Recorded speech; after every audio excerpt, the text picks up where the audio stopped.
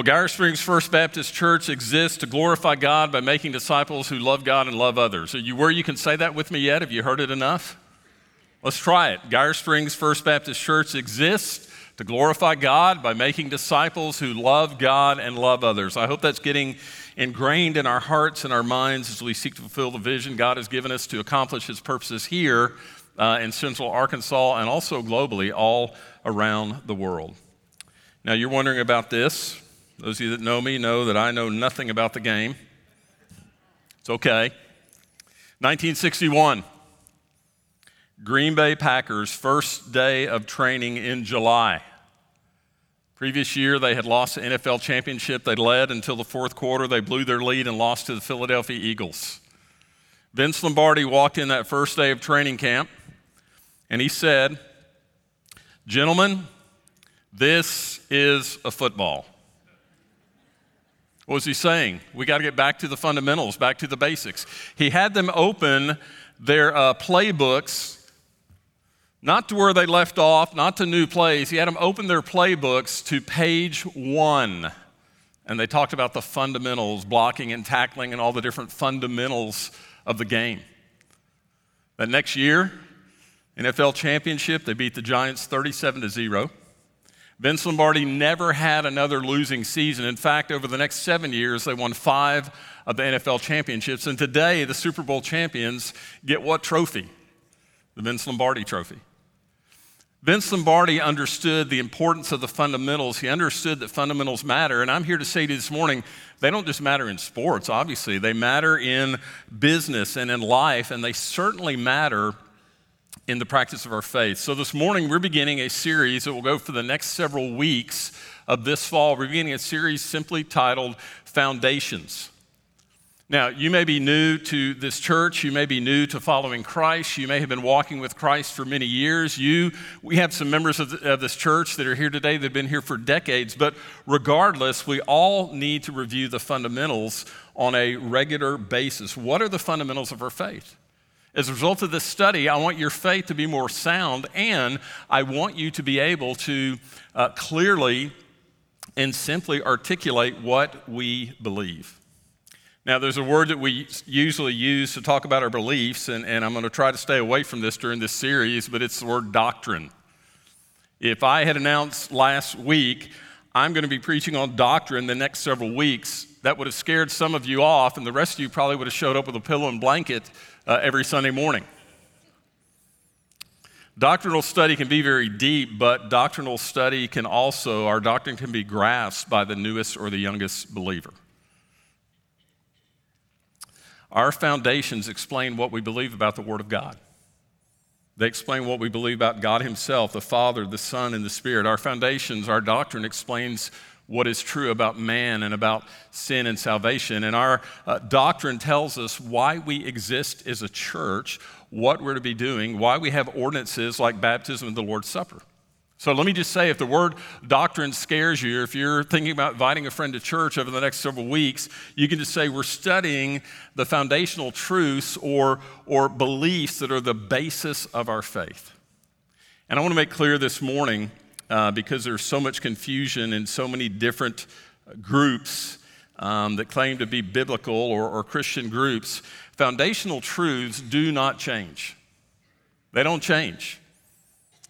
Genuine Christian faith is always the same. Our core beliefs do not change over time. Our core beliefs do not change from church to church or person to person. What you're hearing the next several weeks, if you go to another church and you hear something different than what you're hearing the next several weeks that is based entirely out of Scripture, you better beware. Core beliefs don't change. They don't change as the culture changes, and the reason for that is our core beliefs come from the Bible, from the Word of God. God never changes. His Word never changes. His redemptive purposes never change. Our core beliefs are what they are, what they've always been, what they always will be. We're not going to ever change them. We're not going to ever adapt them. We can't do that if we're going to be people of the book, if we're going to follow God and His Word. Now, I hope even if you're not normally a note taker, that over the next several weeks you might jot some things down. You might jot down the scripture references that you'll see on the screen. You might jot down, we just put some key points up to help you follow. You might jot some of those down. But let me say, if you're really unsure or new or don't understand what we believe, there are a couple of good sources for you to go to look at to understand what we believe. The first is our website. If you go to the gsfbc.org website and you click on the menu icon up in the top right corner, and then you go down to experience or explore Geyer Springs and click on our beliefs, you can see what we believe as a church. And we put those out there because we want anyone, not just within our church, we want anyone to be able to know what we believe. It's really important in this day and age. It's much easier to check out the belief system of any group that you're going to affiliate with. But the second thing you can do is you can Google Baptist Faith and Message. As Southern Baptists, we have a document called the Baptist Faith and Message, and it addresses 18 different articles of our faith. We're not going to cover all those this fall, but it addresses 18 different articles of our faith, and it gives you the scriptural basis. It shows you from God's Word where that comes from. But let me say this about us as Southern Baptists. I want to make this very clear.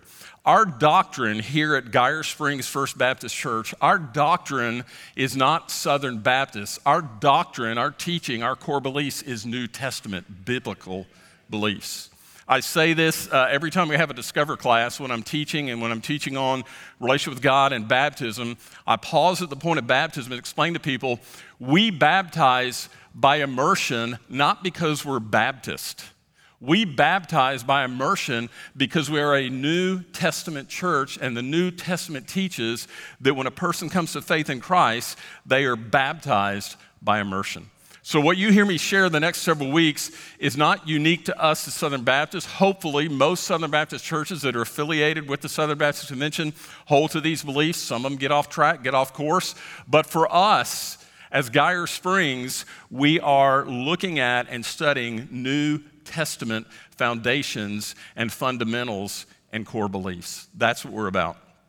So let's start. If we're going to talk about our foundations, we got to start with the most important, vital part, the very base of that foundation, and that is the Word of God. Everything we believe, everything that we live out in faith and practice here rests on the truth of God's Word. It's not our thoughts, it's not our experiences, it's not our culture. God's Word is true. But more than that, God's Word is truth. What do I mean by that? God's Word is the source. The only way you can know that something is true is to have a source to go to, and God's Word is true, but more than that, it is the source of all truth. If you want to determine if something is true, then you hold it up to the truth or to the standard. There is no other standard for truth. This is truth. Everything else needs to be held up to this standard, to this truth, for you to know if it's true. Well, our primary text for this week and next is in 2 Timothy chapter 3. I'm going to throw you several references during the message this morning, but our primary text is in 2 Timothy chapter 3, verses 16 and 17. 2 Timothy 3, 16 and 17. All Scripture is breathed out by God and is profitable for teaching, for reproof, for correction, and for training in righteousness, that the man of God may be complete and equipped for every good work. Now, we're just going to unpack that first phrase this week. All Scripture is breathed out by God. I love the way the King James also says it. All Scripture is given by inspiration of God. What does that mean? It means the words in the Bible, all the words in the Bible are God's words. Every word. It's God's words. These words are not thoughts or ideas of the authors who physically wrote them down on parchment. It's not their ideas. It's not their thoughts. The Bible's not written by men writing down some insightful things about God. They are the words of God. In fact, if you'll go through the Old Testament, you will find there are four particular phrases: the Word of God, God spoke, the Word of the Lord, or the Lord said. In the Old Testament, those phrases are used over 3,800 times. Listen, either the Bible is from God and it is His words, or it is a huge collection of lies. All of it is the Word of God. Now, we know that God used 40 different men Those men were from various professions and various walks of life. We know that those 40 different men wrote down the words of God over a period of 1,500 years. And yet, those 40 men from different professions, different walks of life, over a period of 1,500 years, what they wrote down, you see through Scripture, there's one theme. There's one message. It is completely unified. Why? Because the Bible is not the words of those 40 different men. The Bible is the Word of God. Every word in the Old Testament, in the New Testament, every word is inspired. It's been given to men by God. You can have great faith in the Word of God. I want to share with you 7 attributes this morning that I hope you'll be able to kind of retain. They're pretty short. You could jot them down. 7 attributes about the Word of God that will give you great courage in your faith in God's Word. Attribute number 1, the Bible has total authority. It has total authority. Why? Because it's God's authority. Again, God used the personalities and the skills and the backgrounds and the training of the different authors. In fact, you can recognize a particular writing style. When the early church, and I don't mean the early church in the time of the New Testament, after that, when they were trying to figure out, if they didn't know, if it didn't mention in a particular letter who the author was, they could usually tell by the way it was written who the author was. So God used the personalities and the gifts and the skills and the backgrounds of these different men who wrote the words down, but the words were given and inspired by God. He worked through their personality. He didn't just give them a thought and let them go crazy with it. He gave them the words. 2 Peter chapter 1, verse 21, no prophecy was ever produced by the will of man. No prophecy was ever produced by the will of man, but men spoke from God as they were carried along by the Holy Spirit. Sometimes you'll hear me pray before we start. I'll ask the Holy Spirit, Holy Spirit, would you open this book up? Would you help us understand this book? Because really, when you think about it, he was the author. It's his words that were given to men. And so anything you hear declared on matters of faith has no authority apart from the Bible. God's authority is final. Why? Because he's God. It's like you parents saying, because I said so. His authority is final because he's God. Listen, here's the definition of authority. The power or right to control, command, or determine. Well, why does God have the power or right to control or demand or determine? Why does he have that right? Genesis 1:1. In the beginning, God created. God has the right, and only God. No man can set himself up as authority. No church can, no tradition can, no human source can set itself up as an authority over God. If God is not the ultimate authority, he's not God. If you don't accept him as the ultimate authority, then you don't believe that he is God. God is the ultimate authority. The Bible is his word. The Bible is truth, every word of it. And so the Bible speaks as God's ultimate authority. Well, how do we respond to that? We could say a lot more about this, but our role as Christ followers is to study and to seek to understand the Word of God so that we're obeying the words of Scripture and therefore obeying God himself. That's how we respond to the authority of the Bible. Secondly, second attribute, the Bible is not only the ultimate authority. Number 2, the Bible is infallible. It's infallible. Isaiah 55:11, God said, my word will not return to me empty or void, but it will accomplish my purposes. The Bible, the Word of God, never fails. We can trust our lives to every word of Scripture. We can know that every command that God has given in Scripture is for our good. And we need to come to the understanding and realization, because in our day, people seem to treat the Bible like a cafeteria buffet, picking and choosing. No, either every word in the Bible, every teaching can be trusted and should be obeyed, but if every word can't be trusted, then none of the words can be trusted. God's is infallible. God's word is infallible. It's authoritative. It's infallible. Number 3, the Bible is inerrant. Boy, that's really up to debate in our culture today. Even among groups that profess to be people of the Bible, even among groups that profess to be Christian, that's debatable. Let me tell you, for me it's not, and as long as I'm leading this church, it'll not be debatable here ever. An inerrant book indicates a perfect author. If the author's not perfect, the author can't write down inerrant words, but because God is perfect, His Word is perfect, the Bible is truth, there is no error of any kind in our Bible. So it's our absolute authority, and if it's our absolute authority, there can be no error in it. Let me tell you, if you deny the inerrancy of the Bible, you deny the authority and the perfection of God. And I would say that to the face of any pastor, any leader of any group that denies inerrancy, I would say to his face, you are denying the authority and the perfection of God. The Bible's authoritative, it's infallible, it's inerrant. Number 4, it is eternal. God's word will endure forever. You know, Scripture says there are only 3 things that will last in eternity: the Word of God, the souls of men, and godly character. That's what we need to be investing our lives in. You want a good retirement plan? Here's what you need to invest in: the Word of God, the souls of men, and godly character. Your godly character, the souls of men that you reach for the gospel, and building the Word of God in your life. 1 Peter chapter 1, verses 24 and 25. All flesh is like grass, and all its glory is like a flower of the grass. The grass withers and the flower falls, but the Word of God remains forever. Let me tell you a couple of ways the Word of God is eternal. First of all, it's indestructible. Isaiah chapter 40, verse 8 says the Word of God will stand forever. In AD 303, the Roman Emperor Diocletian wanted to wipe out Christianity, and he got some good advice that if he could get rid of the Bibles, Christianity would go away. And so Diocletian outlawed the Bible. He had all the Bibles they could find destroyed, and he got to a point where he felt like he had succeeded, and he even built a monument that said, Extincto nomine Christianorum. The name Christian is extinct.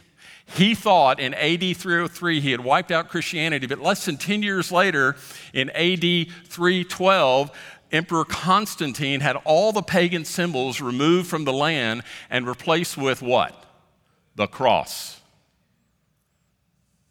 Voltaire in the 18th century predicted that within 100 years there would not be a Bible in the earth. 20 years after his death, the Geneva Bible Society purchased his house and set up a printing press in his house to print Bibles. And they were distributed all over Europe. His word's eternal. Let me give you a word of encouragement. I wish we could dig in a little bit deeper here. You may wonder, well, what about all the copies made? What about all the translations? God, through the years, has preserved His Word through the copies and through the translations. I wish I could explain to you all the extraordinary steps and care that copyists had to go through when they were copying down. Those original manuscripts on the parchment wouldn't last long, so they had to recopy them. But listen, they would count every letter, they would count every line, they would check and recheck. If a copyist... Oh, they also had to purify themselves. They had to go through all these cleaning rituals and have clean clothes. If a copyist was copying the Scripture and was writing the name of God, he was not to be interrupted or even pay attention if even the king was speaking to him. So he wouldn't lose focus, so he'd be careful what he wrote.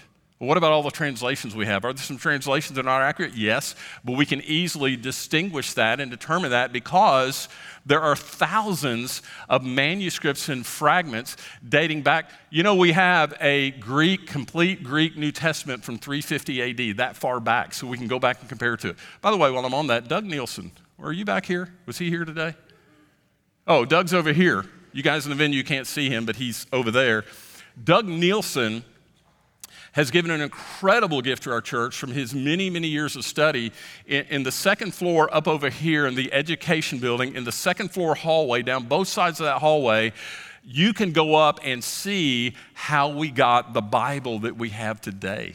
He's gone through and documented all of that. And one of the things you'll see on that hallway is we have a complete Greek New Testament from 350 AD. God, through the copyists and through the translation, God has carefully preserved His Word. His Word is eternal. Fifth, because the Bible is God's perfect Word, it is clear. In Ephesians 5, Paul said in verse 17, therefore, what's the therefore referring to? What came before it? Prior to verse 17, he's telling us we ought to live wisely. Therefore, if you're going to live wisely, don't be foolish, but understand what the Lord's will is. Listen, if God tells us, if God commands us to know His will and to live according to His will, He's not going to make it too difficult for us to understand. Romans 12:2. Paul said, don't be conformed to this world, be transformed. How? By the renewing of your mind, that by testing you may discern what is the will of God, what is good and acceptable and perfect. We're to know and be able to fulfill God's will in our lives. How does that happen? By renewing our minds. How do we renew our minds? By filling up with Scripture. Listen, you won't know the will of God until you know the Word of God. You won't know the will of God until you know the Word of God. God wants you to know His will, to know His purpose for His life. He will make it clear through His Word, but if you don't know the Word of God, you won't know the will of God, and you'll spend your life frustrated because you can't seem to fulfill your purpose because you're being a hammer that's trying to be a steak knife. That'd be a mess, wouldn't it? God's Word has been written so that anyone can know what is necessary to become a Christian and to live as a follower of Christ. Anyone. Some believers say, well, I'm not smart enough. I don't understand God's Word. I can't comprehend it. If that's you, here's a verse to you, Psalm 19, verse 7. The law of the Lord is perfect, reviving the soul. The testimony of the Lord is sure, listen, making wise the simple. God's Word is clear. He's made His words clear. Yes, there are some deep truths that are a little more difficult to mine and to dig out, but the more time you spend in God's Word, the more clarity and the more understanding you have. Listen, I don't understand the IRS code. Do you? Who understands it? The guys who wrote it and the agents who spent hours studying it. You have to spend time to get clarity and to get understanding. Now, you're going to have someone say to you, a skeptic say to you, well, if you say God's Word is clear, how come there's so many contradictions? Listen to me, listen to me, listen to me, listen to me. There are no contradictions in Scripture. There are no contradictions in Scripture. Say it with me. There are no contradictions in Scripture. Listen, I don't say that on my authority. I say that because God does not contradict Himself. He's unchanging. And God's Word can't be inerrant and infallible if it's full of contradictions. I'm going to tell you, the people who claim, and they're much smarter than I am, the people who try to claim their contradictions have not thoroughly studied the Word of God. If there are apparent mistakes or contradictions, the problem is not with God's Word, but with man. You know why people say there are contradictions, or you know why I say the Word is too difficult to understand? It's an excuse. They don't want to submit themselves to the Lordship of Christ and to obedience to the Word of God. It's just an excuse. Every one of us as believers have to prayerfully read the Bible and ask the Lord to reveal the truth of His words to us. Samuel Clemens, Mark Twain once said, it's not the parts of the Bible I don't understand that bother me. It's the parts I do understand. And that's the question. With what is clear and made plain, are we being obedient? Are we obeying what's obvious? As we obey, God opens up more and more to us. Number 6, because the Bible is God's Word, it's necessary. For the believer, it's necessary. Everything you need to become a Christian is in the Word of God. Everything you need to know to live a life that honors God, which is what you were made for, is in the Word of God. Everything you need to grow as a Christian is clearly presented in the Word of God. And for a person to have meaning and purpose in life, to have hope, it's necessary to know God's Word. It's in God's Word we come to know Him and His purposes for us. It's in God's Word that we recognize our sin and we're told how we can be forgiven. It's in God's Word we know with certainty what God wants us to do. It's in God's Word that we know how to live the life that He made us for. God's Word's necessary for the believer. 2 Peter chapter 1, verse 3. His divine power has given us everything we need for a godly life through our knowledge of Him who called us by His own glory and process. How do we gain knowledge of Him? From the Word of God. And we have every everything we need for a godly life. Jesus, Matthew 4:4 said, man does not live by bread alone, but by what? By every word that comes from the mouth of God. Our spiritual lives, if you're not growing as a believer, you're not spending time in the Word of God. Your spiritual life is nourished and is fed on God's Word. God's Word is clearly necessary for believers, so He has made it necessarily clear. You need the Word of God. Please don't stay away from the Word of God because you think it's too difficult, too hard to understand, you can't comprehend. No, He has made it necessarily clear because it is clearly necessary for the life of a believer.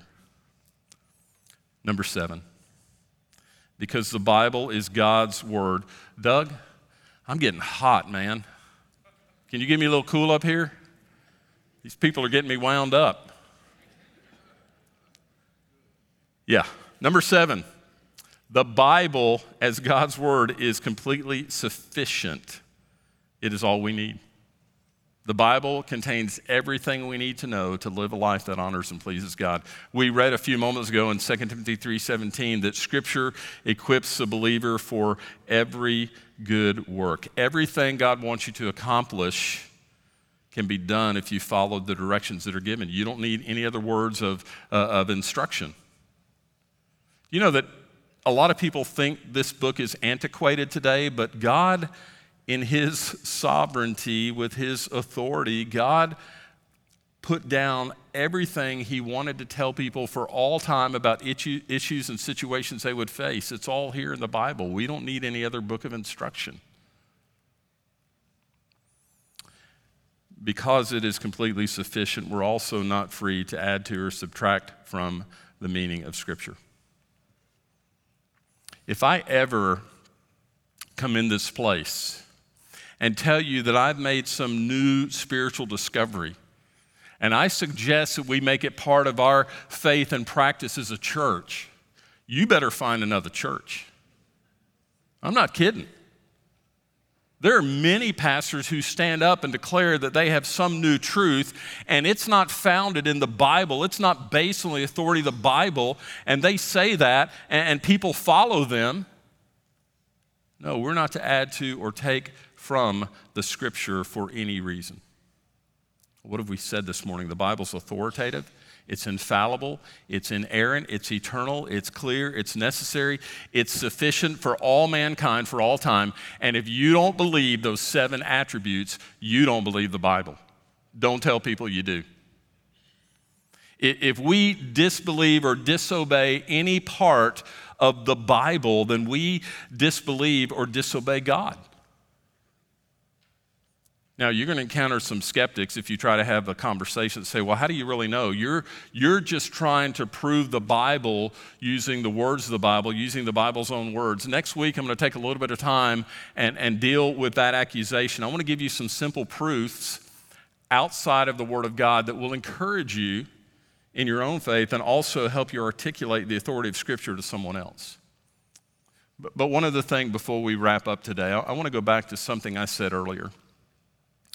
One of the proofs that speaks to the veracity and the authority of the Bible that you and I hold today, one of the proofs I mentioned earlier was the fact that 40 different authors, different professions, different walks of life, 40 different authors over a span of 1,500 years wrote a unified message. That's clear proof there was only one source for this book. It wasn't 40 different sources. It was one source for this book. This book, the Bible, is God's own words.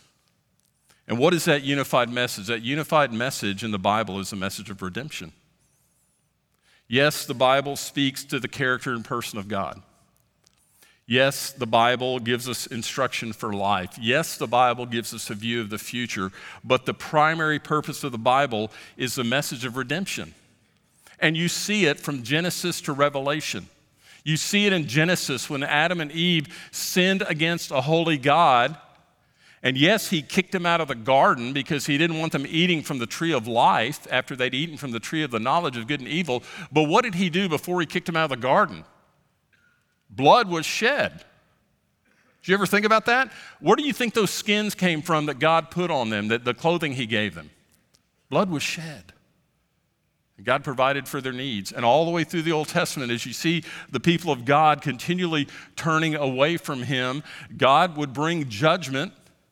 Sometimes they'd be carried off into captivity. They'd be conquered by an enemy nation. But the purpose of that was always to get them to return to him. He was continually redeeming his people. And then, of course, the entire message of the New Testament is about Christ coming to redeem us. That's the most important message. The unified message of the Bible is redemption. And if you've not gotten that message, that's your greatest point of need.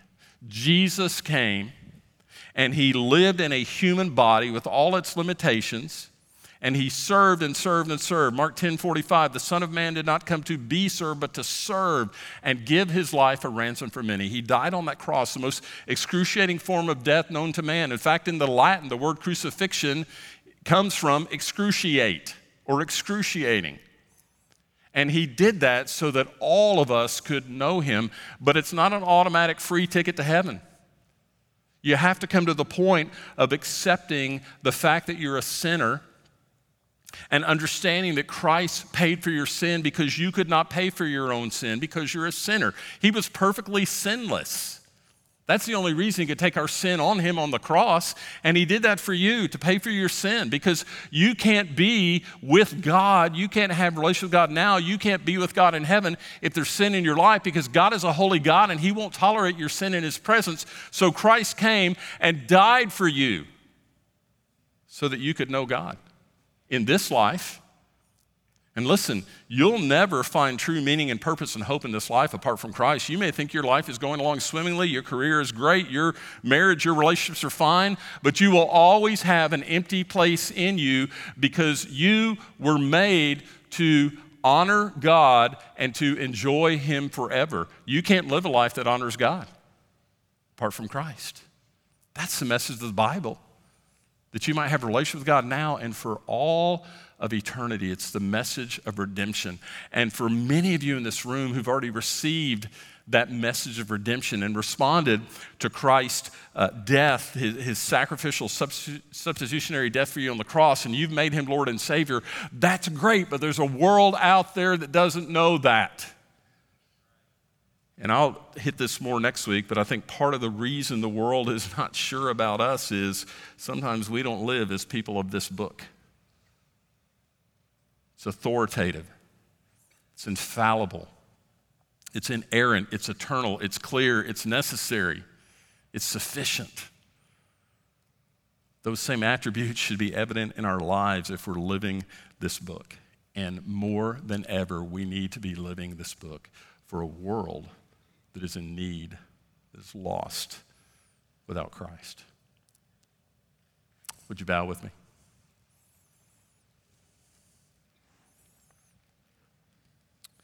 I know we covered a lot of material today. You know, for me, just going back and reviewing and studying and writing and reminding myself of the attributes of God's word was an incredible uplift to my faith in knowing that I have not kissed my intellect or brains goodbye by putting my faith in God and his word. It's sound, it's trustworthy. When we gather, we always need to take some time and ask the Lord, what are you saying to me? What do you want me to do as a result of this? And so we're going to take a couple of minutes right now and do that here in this room and in the venue as well. And those of you watching online, I'd encourage you as well, just to pause. If you need to bow your head to cut the distractions, just to come before the Lord. Maybe your struggle has been that you have not been truly convinced that the Bible is the ultimate authority, that it's inerrant, that it's sufficient. And maybe it's just pausing right now and saying, Lord, thank you for showing me. Thank you for reminding me how trustworthy your word is. Help me to live it. Most of us would probably have to say there's certainly areas of our lives that are not in line with the Word of God. And we don't have the option to pick and choose what commands and what truths and what teachings we'll obey or not. If we disbelieve or disobey any part of God's word, we disbelieve or disobey God. Maybe today for some of you it's just saying, God, I realize my life is not lined up with your word in this area. And it's a matter not only of confession, but also of repentance, of change. And there may be one or two or three or more here this morning that have never responded to the message of redemption. Jesus died for all. That doesn't mean everyone automatically has a relationship with God and a home with him in eternity. You have to respond to the message. And that response is confessing that you're a sinner, believing that Jesus died to forgive your sin, and receiving him as Lord of life. In just a moment, here and upstairs in the venue, there will be a time of response. Please don't just sing the words of a song. Think about what you're singing. Think about what the Lord has spoken to you about, and think about your response. The Holy Spirit, who authored this book, speaks. How do you need to respond or to obey?